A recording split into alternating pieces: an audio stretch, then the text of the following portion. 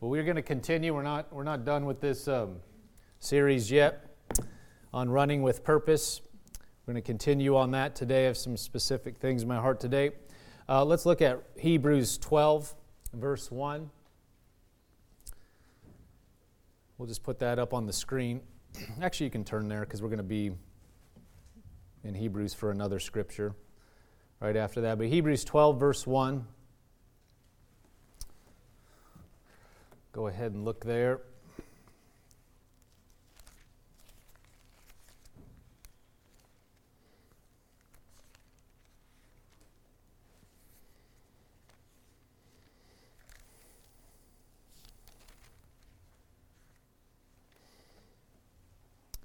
Hebrews 12:1 says, "Therefore we also, since we are surrounded by so great a cloud of witnesses, lay aside every weight and the sin which so easily ensnares us, and let us run with endurance the race that is set before us. Looking unto Jesus, the author and finisher of our faith, who for the joy that was set before him endured the cross, despising the shame, and sat down at the right hand of the throne of God." Verse 1 says, "Therefore we also, since we are surrounded by so great a cloud of witnesses." There are people in heaven that have gone on before us. They're already there. They've run their race. They finished their course. Now, we don't know everything about heaven, but from different accounts and that I've heard and seen, people have. It seems that people that are already there, they have a general idea of your spiritual race. They don't know everything about your natural race. It's not like they're just looking at you, everything you do, but they have an idea. When you make a decision for God, and in the spiritual decisions you make, there's an awareness. Well, we know the angels in heaven, they rejoice when one comes to the Lord. There is awareness in heaven of what goes on in the spiritual things. You're not necessarily what you're wearing or what you had to eat, but when you make a decision to go on with the plan of God, that's what matters eternally. And then the Bible here is talking about the cloud of witnesses. It just got done all through Hebrews 11. If you go back and look at it, it talks about heroes of faith and all that they did and all they accomplished by faith. And so it's referring to them. Therefore, we also, since we are surrounded by so great a cloud of witnesses, referring to all the people that he just got done talking about. And so there are people in heaven that are looking down on us. Their race on the earth is done.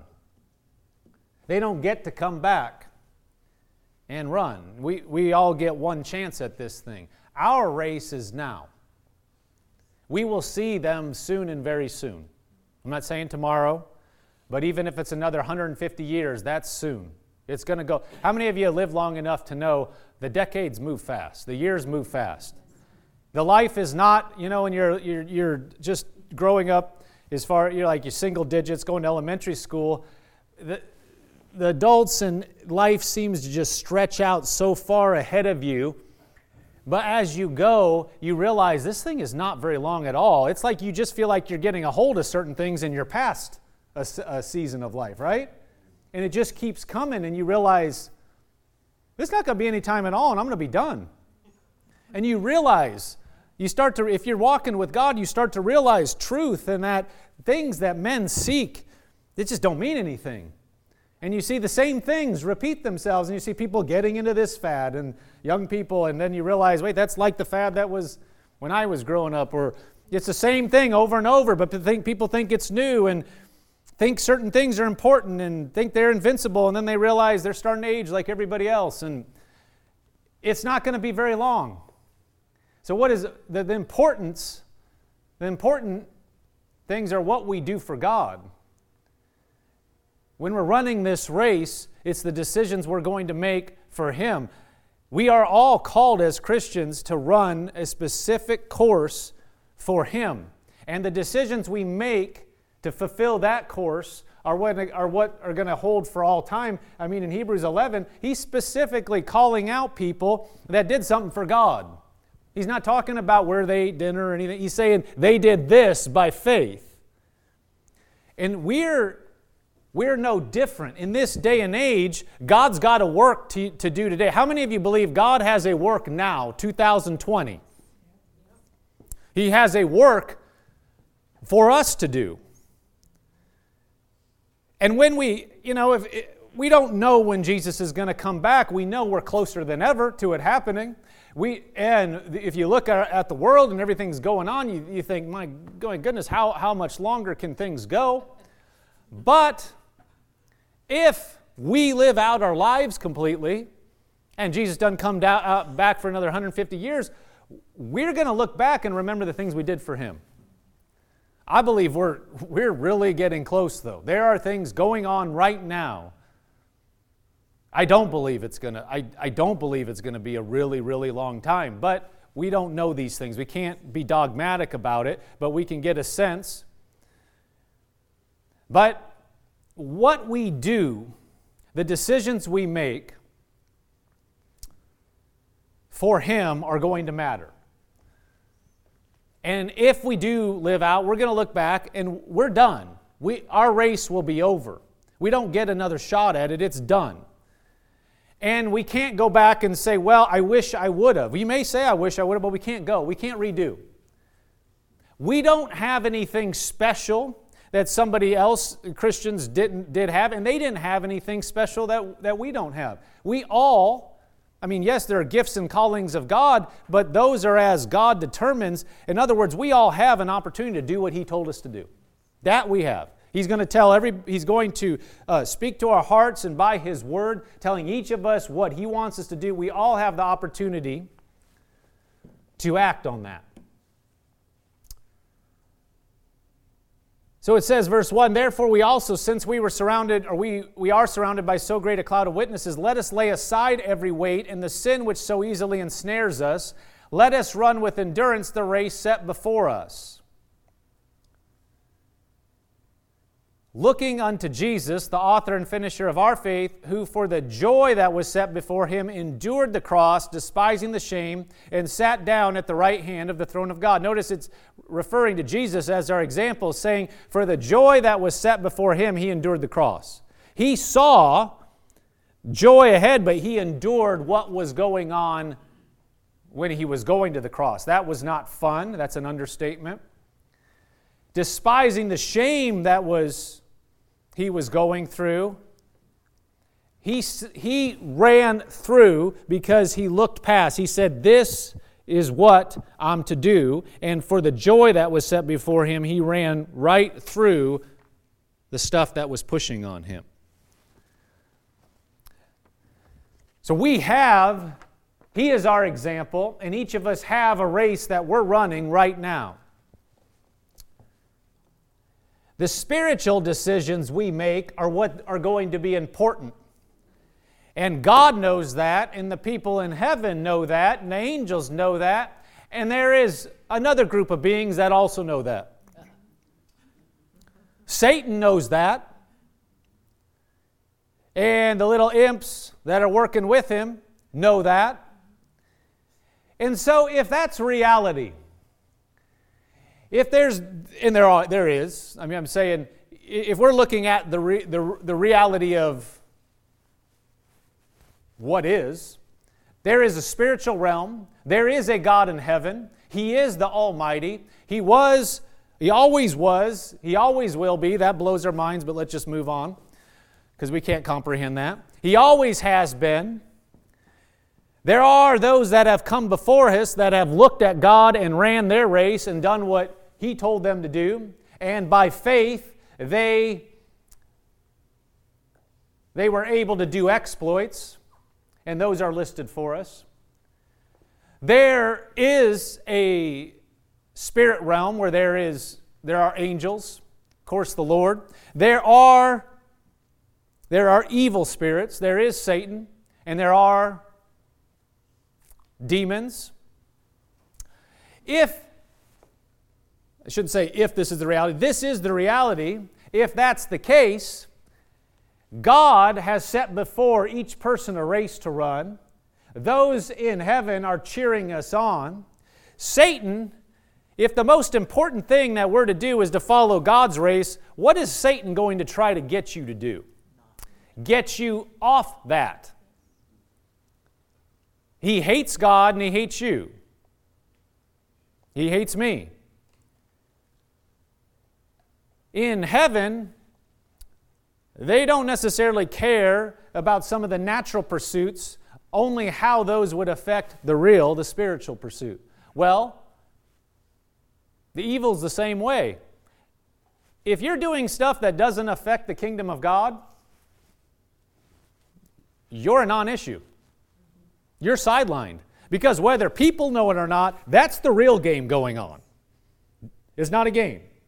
That's the reality, is that there is all the accounts that you've ever read in school or whatever, epic stories, movies, that the epic fight between good and evil.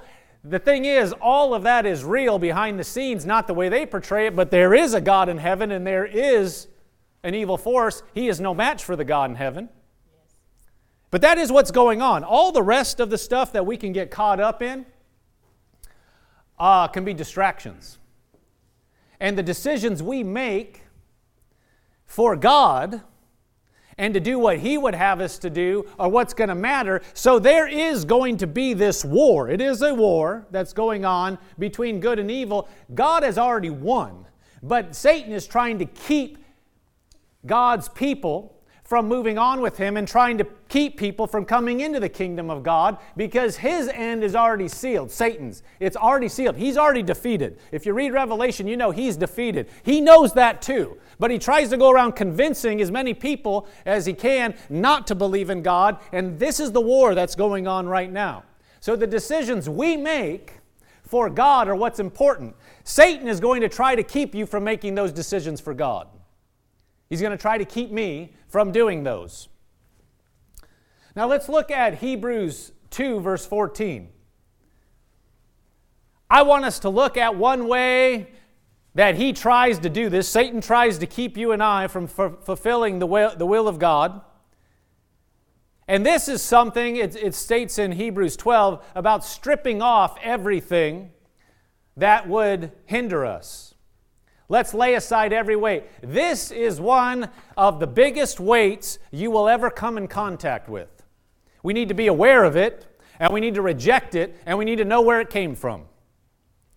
Hebrews 2, verse 14. Inasmuch then as the children have partaken of flesh and blood, he himself likewise shared in the same, that through death he might destroy him who had the power of death, that is, the devil, and release those who through fear of death were all their lifetime subject to bondage. It says, verse 14, inasmuch then as the children have partaken of flesh and blood, he himself likewise, Jesus likewise shared in the same. He came as a man, that through death he might destroy him who had the power of death. Notice that. Jesus might destroy him who had the power of death, that is the devil. That means he doesn't have the power of death now. Now he wants to make you think, and the whole world think he does. But he doesn't. Might destroy him who had the power of death, that is the devil, and release those who through fear of death were all their lifetime subject to bondage. In a message a few weeks back, we referred to this same verse, how it says there, he might destroy him who had the power of death. That means there, if you look at the way it means, one of my teachers at Rhema put it this way. He said, it's like if you had a big parking lot, concrete, asphalt, whatever, and you took a jackhammer to that parking lot, and it was just in shambles, all these pieces just sitting wherever. You say you destroyed that parking lot. Well, you may have to move some of the pieces out of the way, but it's completely non-usable as a parking lot. That's what this means when it says, if you could go back to where it says he might destroy him who had the power of death, Jesus jackhammered the devil. Now, he's still around, but he's rendered powerless. He's useless for, like the parking lot's useless for a parking lot. Satan had the power of death, but he doesn't have the power of death anymore. But he wants to make you believe he does. He doesn't. You might have to move the bricks out of the way. He might try to say, oh, well, that's there. You can't do anything about it. But he's already been rendered powerless, but you may have to move some stuff out of the way, but he's been destroyed. He's been defeated. He's still around, but he's been defeated. Verse 15, and Jesus came to release those who through fear of death were all their lifetime subject to bondage. Release those who through fear of death were all their lifetime subject to bondage. In the Amplified it says, also that he might deliver and completely set free all those who through the haunting fear of death were held in bondage through the whole course of their lives. This is what I want to focus on this morning, is fear. When we talk about running our race and stripping off anything that would ensnare us, fear will keep us from doing what God wants us to do. And it is straight from the pit of hell. Fear is one of Satan's tools to lead God's people into destruction or keep them from fulfilling their call. When we talk about it's a spiritual race, it's a spiritual reality, God knows and puts out in front of us a race. Those in heaven know what's going on when we make spiritual decisions. Satan's going to try to bring to bear pressure to keep us from running that race. One of the tools he uses is fear. Try to get you to keep from taking the steps God has for you.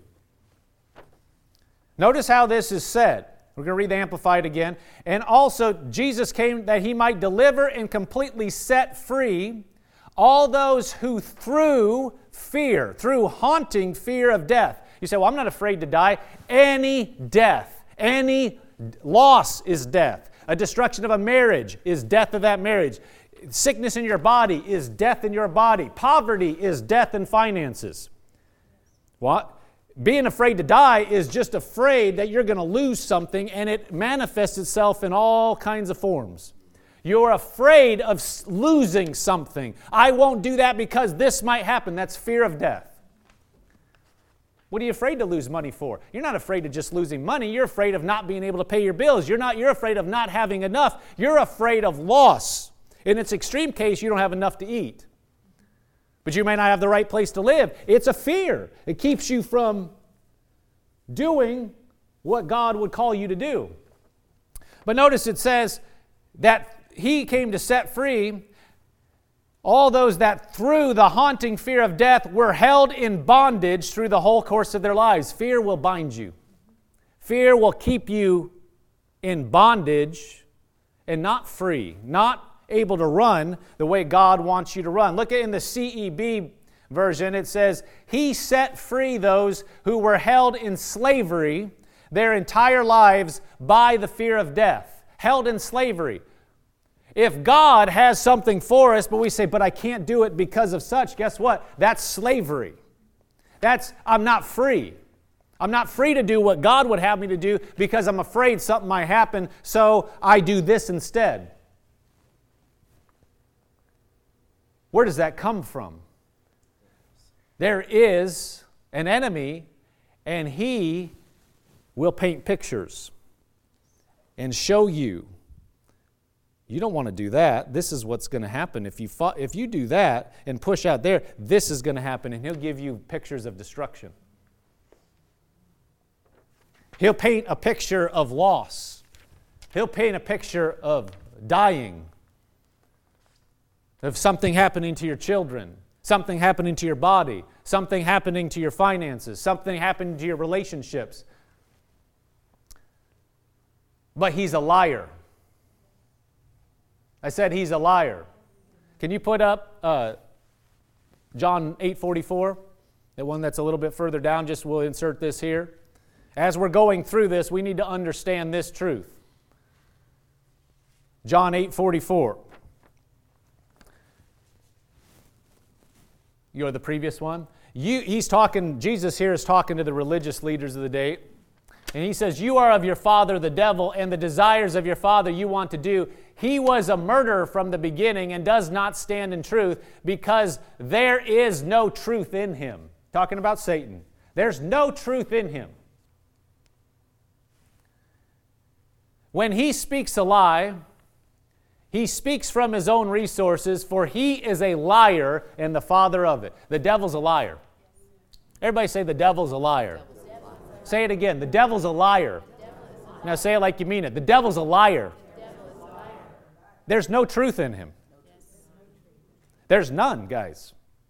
The Bible said there's no truth in him. When he speaks a lie, he's speaking from his own, or basically that's his character. He lies, he lies, he lies, he lies. Let's go back over to Hebrews 2:15, the last one we had in the CEB. It says, He set free those who were held in slavery their entire lives by their fear of death. Satan is a liar, and one of his tools is fear. See, he is already defeated. His power has been stripped, but he doesn't want people to know that. He'll paint pictures and tell lies and create stories of what's going to happen to keep the child of God from following the path that God has. And he will keep a child of God in slavery our whole life. Whole life. There is no... See, he's not nice in any way, shape, or form. There's not a point where he's going to back off. If you leave here... there's a number of truths here, but one truth you have to understand is Satan will not give up. We have to put him in his place. He's not going to reach the place where, well, they've had enough for one lifetime. I'm going to leave him alone. If you reach the point where you think, well, why does he keep pushing? He will keep pushing unless we put him in his place. Unless we tell him, no, you're defeated. And he'll try to tell you, no, he's not defeated. No, he has power over you, and he'll try to give you images and lies to back it up, telling you all the stuff he's going to do to you. But that's fear. It's a tool of the devil. It's not God. And what's the point? To keep us in bondage. Let's look at Romans 8:14.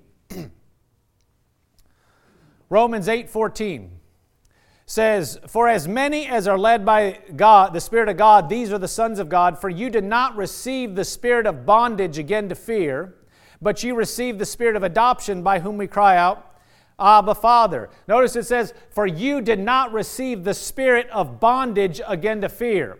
In the CEB, it says you didn't receive a spirit of slavery to lead you back again to fear. You received a spirit that shows you are adopted as His children. In the New Living Translation, it says, so you have not received a spirit that makes you fearful slaves. We have not received a spirit that causes us to be in fear and slaves to the evil one. We have received a spirit that leads us into the knowledge that we are children of God. And we are going to walk on His path. And the enemy is a liar. He tries to pull us over here and keep us in slavery to basically be sidelined in this war. God has given a spirit that will go through and reject fear and reject slavery. 2 Timothy 1:7 says, God has not given us a spirit of fear. Everybody say, God has not given me a spirit of fear. Say, I do not have a spirit of fear. See, fear is of the devil. Any type of fear is Satan trying to lead you. And that will never, don't ever make a decision, I don't want this to happen, so I'll do this. See that, if you are led by fear, if you're trying to avoid something, instead of being led to something, you set yourself up to be influenced by the devil. Don't make a decision based on what could happen and be in fear. Make a decision based on what God is leading you to do and reject fear. He said, God has not given us a spirit of fear, but of power and of love and a sound mind. That's what we have. That's what we have. We have a spirit, as children of God, we have a spirit of power, love, and a sound mind. In the NLT, it says, for God has not given us a spirit of fear and timidity, but of power, love, and self-discipline. We have not been given a spirit that cowers. Oh, I don't want that to happen. Do you see the picture that if we yield to fear, we're going to be put in a box our whole life? We're not going to go out and do what God has told us to do because we're afraid something's going to happen, so we'll just stay in this straight. I can't do that. Why can't you do that? Because this might happen, and we just stay bound. Yeah, but I really have a heart to do this, but I can't because that might happen, and I can't do that. You can go your whole life like that. And when we get to heaven, we're going to look back and say, I was duped. I was duped by somebody that has been rendered helpless. Yeah, I listened to his lies. He's a liar, so if he's telling you all the bad things that are going to happen to you, and we know he's a known liar, what should our reaction be? Reject it. If he's a known liar and he's telling you the bad things, you know that's not true. It might feel true. That's two different things. You know, you might not feel like you're married some days. You might not even want to be married some days, but if you're married, your feelings have nothing to do with it. You're still married. Just because something feels, I don't feel like I should be married. Well, just because that feels the way, that doesn't mean it's true. Just because Satan will put it on something and say, well, this is obviously what's going to happen. There's no other way. It might feel true. All the circumstances might say it's true. But if God says something contradictory, we need to go with what God says. And reject anything, because we know Satan's a liar. So if you're dealing with somebody that's a known liar, anything that's coming out of their mouth, you're saying, lie, lie, lie. How can you perceive fear? We all know what fear feels like. That's never God. Never. Everybody say never. Fear is never God. Dread or just a feeling of, I don't know about that, that's not God. Never. Ever. And so if we're feeling a sense of fear, well, I don't know if that should happen. I don't know if I should do that because this might happen. That is not God. You can just say, not God. Not God. He'll try to convince you, oh no, this is God trying to warn you. It won't be fear. No, God will lead you and say, don't do that. He might give you a check, but that's not going to be fear. It's going to be, and that's a whole other series. We just finished that on Wednesdays. Go listen to that. But it's not God. Fear will keep you bound. Fear will keep you from stepping out. Fear is, I don't want something to happen, not, I'm going on with God because He's faithful. The Amplified Classic says, for God did not give us a spirit of timidity, of cowardice, of craven, of cringing, of fawning fear, but He has given us a spirit of power and love and of calm and a well-balanced mind and discipline and self-control. We have those things at the end of that verse, not the other. That's who we are.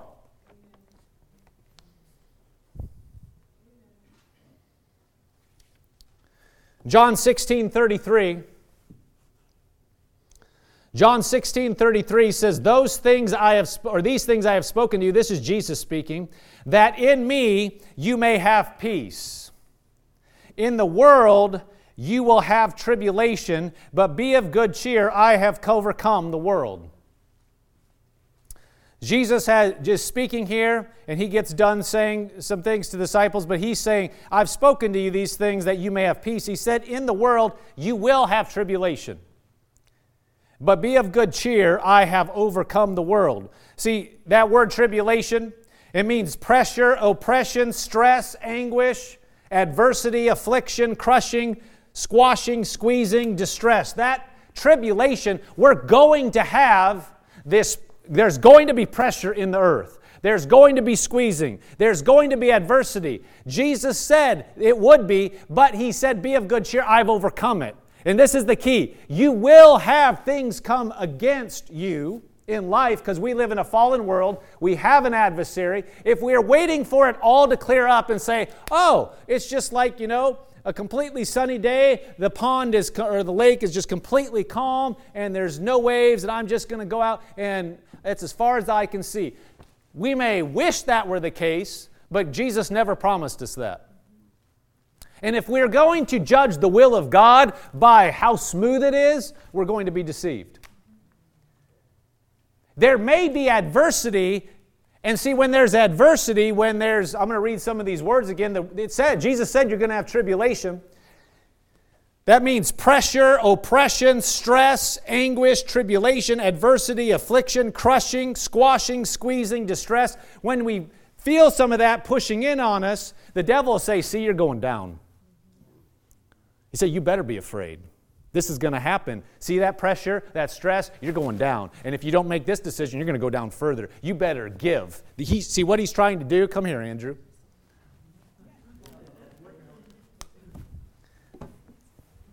Not going to hurt you.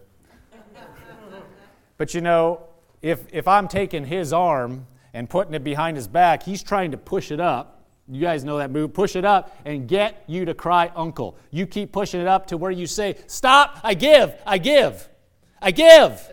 Go ahead, Andrew. You can sit down. He is trying to, he's trying to get you to look. Look at the circumstance. Look at that adversity. Feel that pressure. See that? That's just a little bit of what's going to come, a little bit of what's to come. You're going down. You're going down. And this is what it's going to look like. And you know, the devil plays videos for you. Yes. An audio, he'll play a video in front of you of what he's going to tell you that is to come. If you know anything about video, especially in this day and age, you cannot trust everything you see. We realize that all the movies that we go see, they're fake, right? They have somebody running in front of a blue screen and they paint everything around them and put armor on the guys and then add sound effects. If you were to see the raw video, it's nothing. Nothing like what the final product is. Well, Satan's a deceiver. He's a liar. He'll show you something and say, it looks real, it feels real, you know, if you could taste it, it'd be real, it smells real, and he'll say, this is your future. But he's a liar. And we need to recognize anything fear is trying to lead us away from the plan of God, bottom line. If it's fear, it's not God. If God needs to lead you away from something, He's not going to make you afraid of it. He'll say, go this way, and it's a strength, not, I got to get away from it. If you're getting away from something, you might be running into something worse. We don't be led by fear. Jesus said we would experience the pressure. The pressure is not an indication that you're going the wrong way. Otherwise, the whole early church was wrong. They ran into adversity, but they plowed through it. The Apostle Paul, good night, if adversity is an indication, he missed it his whole life. Have you read all the stuff he went through? He was missing it every day he woke up. Because he was constantly in adversity. If adversity is a signal that you're missing God, then the Apostle Paul missed it more than anybody that ever lived. But that's not true.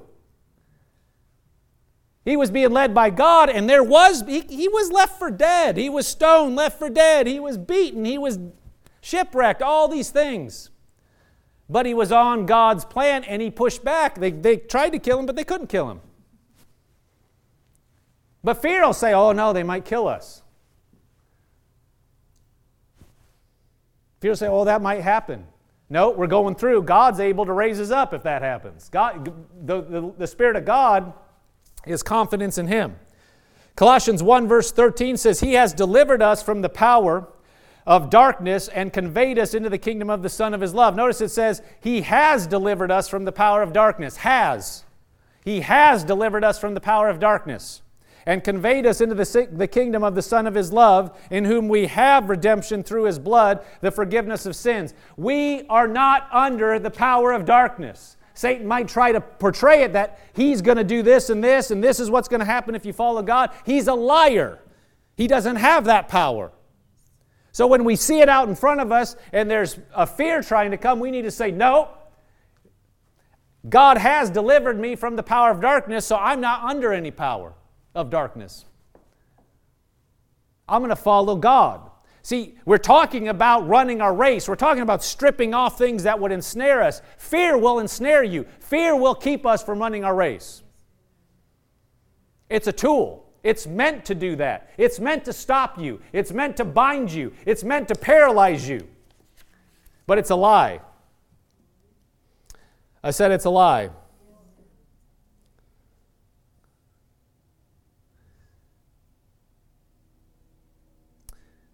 John 10:10, we'll just read this, is a familiar verse. The thief does not come except to steal and to kill and destroy. Fear is one of the ways he tries to do it. That's all he's in it for, is to steal, kill, and destroy. We need to understand when we sense fear, he's trying to take you down. He's not trying to help you. Jesus said, I have come that they may have life and that they may have it more abundantly. We need to know this is what's going to displace fear, is the knowledge that we have been delivered from the power of the enemy, and God is for us, and His will is for us to have life. That will displace the fear. The way you resist fear is knowing what God is to us, who we are to Him, and what we are able to do as a result of the sacrifice of Jesus, who we are related to God. We need to understand it. I'm just going to read you a few verses. Some of these are familiar, but these are the types of things we need to get into us. Jeremiah 29:11, familiar verse of Scripture, speaking to the children of Israel, but it applies to us too. It says, For I know the thoughts I think toward you, says the Lord, thoughts of peace and not of evil, to give you a future and a hope. See, the Lord here is saying that I have thoughts of peace and not of evil, to give you a future and a hope. What does fear say that? Fear is like, no, you're not going to have any future. You're not going to have hope. This is going to happen. But we need to put into ourselves, God has good things for me, and He will bring me through. So these things, you have to walk right by the fear and say no, and go right to where God has called you to be. In the midst of the adversity, in the midst of that pressure, and Satan will come and say, well, this is just you. This is just because you messed up. And this is just you. And try to get you feeling like isolated. That pressure comes to everybody. The tribulation in this earth comes to everybody. It's what we do in response to it that matters. Isaiah 41:10 says, Fear not, for I am with you. Fear not, for I am with you. Be not dismayed, for I am your God. I will strengthen you. Yes, I will help you. I will uphold you with my righteous right hand. He says, don't fear, because I'm with you. He said, it doesn't really matter what's around you. Don't fear, because I'm with you. I'll walk through it with you. He said, don't fear. God said, don't do it. Don't yield to it. 1 John 4, verse 17 said, Love has been perfected among us in this, that we may have boldness in the day of judgment. Because as He is, so are we in this world. There is no fear in love. But perfect love casts out fear, because fear involves torment. Anybody that has ever experienced fear knows it's torment. Fear will come to torment you. Fear is evil. To fear, this is going to happen, that's going to happen. Try to get you thinking about that all the time. Verse 18, there is no fear in love, because perfect love, see, knowing who God is, knowing who He is to us, it casts out, or it pushes out fear.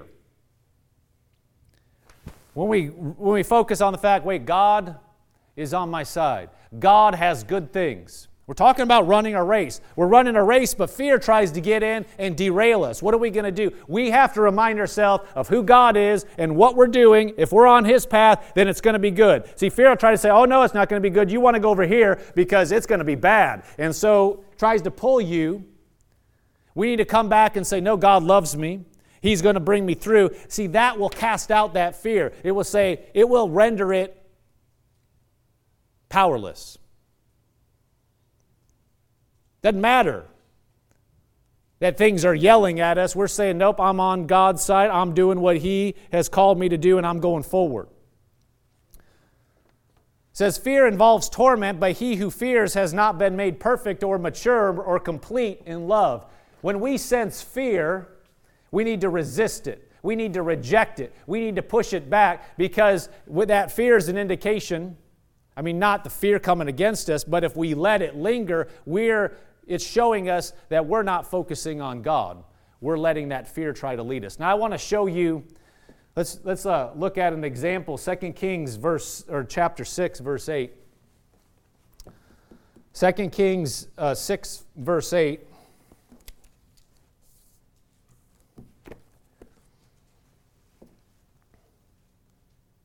This is an example. I want to show you an example of somebody being afraid, but they don't really understand what's really going on in their situation, which is why they're afraid. 2 Kings 6, verse 8.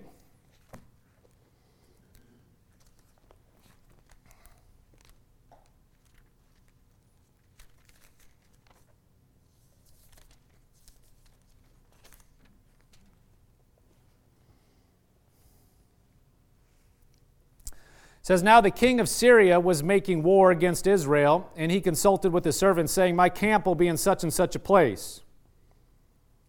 And the man of God sent to the king of Israel, saying, 'Beware that you do not pass this place, for the Syrians are coming down there.' Then the king of Israel sent someone to the place of which the man of God had told him. Thus he warned him, and he was watchful there not just once or twice. Therefore the heart of the king of Syria was greatly troubled by this thing, and he called his servants and said to them, 'Will you not show me which one of us is for the king of Israel?'" So what's going on is the king of Syria is trying to come against Israel, and every time he goes and tries to make a move, Israel knows where he's going to go, because Elisha had the word of the Lord come to him and know where they're going to be. And so he told the king of Israel, and the king of Israel is ready. And so the king of Syria is going, "All right, which one of you guys is a traitor? Which one of you is telling them where we're going to go?" Because this is happening over and over. It didn't just happen once or twice. This continued to happen. Verse 12 says, "And one of his servants said, 'None, my lord, O king, but Elisha, the prophet who is in Israel, tells the king of Israel the words that you speak in your bedroom.' So he said, 'Go.'" See, this is a word of knowledge. They're going to do this. And potentially, word of wisdom, this is what you should do. And this is operating in the Old Testament. Operated through prophets all the time. Verse 13, "So he said, 'Go and see where he is, that I may send and get him.' And it was told to him, 'Surely he is staying in Dothan.' Therefore he sent horses and chariots and a great army there." So this king finds out that Elisha the prophet, the man of God, knows where he's going to be. So he sends out an army after him. One guy. You can tell he's afraid of Elisha there. You don't send an army after one guy. "Therefore he sent horses and chariots and a great army there, and they came by night and surrounded the city. And when the servant of the man of God arose early and went out," so this is Elisha's servant, "there was an army surrounding the city with horses and chariots." So imagine, this young guy is going out, he goes outside, and he looks around, and there are horses and chariots all around. They have him surrounded. And he says, his servant said to him, goes to Elisha and said, "Alas, my master, what shall we do?" He's like, "We're surrounded. What are we going to do? These guys have got us." And Elisha, it says, so Elisha answered, "Do not fear." Well, just in the natural, don't fear. We're surrounded. It's you and me. And we have an army around us. I mean, we're reading the story. We're reading this account after the fact. This guy, don't be hard on this guy. He does not know. He's looking just at what he sees and goes, there's an army. What are we going to do? He's scared. Verse 16, so he answered and said, do not fear, for those who are with us are more than those who are with them. Now, Elisha doesn't even see anything else, but he knows his God. He knows what the reality behind the situation is, and he tells this young man, don't even worry about it. The ones that are with us is more than is with him. And I'm sure the guy's thinking, what? Now put yourself in this situation. You may have heard the account before, but don't let it be an account. This happened. He's looking at this army surrounding him, and he's thinking, there's no way. We're done. And if you look in the natural, you are done. Except the prophet of God already knows by the Lord's leading everywhere this guy's going to go. God has a way out of this situation. I mean, if you've been around Elisha for a while, just even seeing that, maybe you ought to think, I don't know how this is going to work out, but this is going to work out. What's going to happen? Because he's seen some stuff. So he says, those who are with us are more than who are with them. In verse 17, Elisha prayed and said, Lord, I pray, open his eyes that he may see. Now he is already seeing. In the natural, he already sees, but he doesn't see reality. See, this is one of our problems. We see naturally, and we're influenced by a world, that's all they talk about. What you see, what's going on naturally. You don't hear about actually behind all that is the real. What created this natural realm is the spirit realm. That's real. There is a war going on. People look like, if they don't know anything about spiritual things, I'm not suggesting you go around talking this way, but they would react to that you're nuts. But that's the truth. There is a war going on behind the scenes, and there are spiritual forces behind the scenes, and Satan will point you to the natural and see, you're surrounded. You're done. You better pack it up. And fear will try to come on you. Well, if you're just looking at that, you should pack it up. If that's all there really was, and if you're just looking at that, you're going to be tempted to pack it up. But there is another realm. And that's what we have to understand, is that God is with us, and He has a plan. In this case, Elisha knew that. He doesn't even indicate at all that he was ruffled. He just said, God, open his eyes. Help him to see what's really going on. He said, Lord, I pray, open his eyes that he may see. Then the Lord opened the eyes of the young man, and he saw, and behold, the mountain was full of horses and chariots of fire all around Elisha. So his young man was able to see, and all around there were chariots of fire. There was more in the spiritual realm than there was in the natural. Now he sees that. It's like, well, hey, of course we're going to win this. Verse 18, then when the Syrians came down to him, Elisha prayed to the Lord and said, strike this people, I pray, with blindness. And he struck them with blindness according to the word of Elisha. Now Elisha said to them, this is not the way, nor is this the city. Follow me, and I will bring you to the man whom you seek. And he led them back to Samaria. So he is in such command. These people are struck with blindness. You don't mess with God. This army comes, and he walks out in the middle of them. God strikes him with blindness, and he walks out in the middle of them and said, this is not the guy you're looking for. He's not here. You're in the wrong city. Come with me. Do you see the presence? I mean, he is in total command. He is the man of God, and he walks in and said, they had him surrounded. He walked right in the middle of them and said, this is not what you're looking for. You're in the wrong place. Here, come follow me. And he leads them back to Samaria, right into the middle of the Israelite army. So it was, verse 20, when they had come to Samaria that Elisha said, Lord, open the eyes of these men, that they may see. And the Lord opened their eyes, and they saw, and there they were inside Samaria. Now when the king of Israel saw them, he said to Elisha, my father, shall I kill him?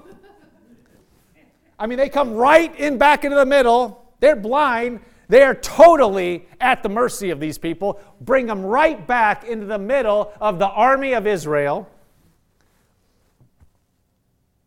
And so the king says, hey, should I kill him? Shall I kill him? Verse 22, and when he answered, he said, you shall not kill them. Would you kill those whom you have taken captive with your sword and your bow? Set food and water before them, that they may eat and drink and go to their master. Then they prepared a great feast for them. And after they ate and drank, he sent them away, and they sent them to the master. So the bands of Syrian raiders came no more into the land of Israel. He made him a feast, he sent him away, and goes, go tell your master that, and they never bothered him again. Seriously. That is the supernatural power of God. But if you looked in the natural, you say, this is going to be a whooping. You got 2 people and an army. And it wasn't that way at all. It was totally the opposite. I mean, you could make a movie out of that. He walks right down in the middle of them and just says, follow me, and brings them right back into the army. Total mastery. God has He has everything where it needs to be if we'll trust Him. It looked like, oh my goodness, we're going down to that kid, young man. He's thinking, we're surrounded. What are we going to do? And Elisha just says, open his eyes and help him to see the reality, what's really there. See, Satan will always tell you, what are you going to do? What you going to do? Look, there's no way out. If you looked, there was no way out. And he'll get you, and he knows. See, this is the thing. He's a liar. He knows what is really there. He knows where God is leading you. I mean, he doesn't know everything, but he gets an indication of certain things. He knows what's coming, and he will say, and he knows what you don't see. And he'll say, yeah, there's no way you're going to get out. And he knows right behind, he knows that the angels are aligned there. But if he can whisper and get you to bow and get you to say, uncle, even though your deliverance is right there. The power of God was aligned to protect these men. They had nothing to fear. In fact, the other people had something to fear. Hallelujah. See, Satan, he's a liar. He'll come and try to get you to give in when you have no reason to give in. You have your artillery aimed at him. He's done and he knows it. But if he can come and go, you're going to be done. Look, give in now. It'd be comical. If you were to see the real thing, give in to what? Turn around. You need to give in. Why would he put so much pressure on you if you're inconsequential? Think about it. When you feel pressure from the enemy, why would that be coming? If you're not doing anything, just let you go wreck everything. If there's no reason, you're not really going and doing anything for God, then just let you keep doing that. Because he's a liar. And if he sees you following the plan of God, that is the goal to get you derailed. Praise God. The Bible says in James 4:7, therefore submit to God, resist the devil, and he will flee from you. But notice it says submit to God. Do what he's telling you to do, number one. When the devil comes, you resist him. Now, if you just say, oh yeah, you're right, what am I going to do? That's not resisting him. But if we resist him, then the Bible says he will flee. It didn't say he might flee, it says he will flee. He will.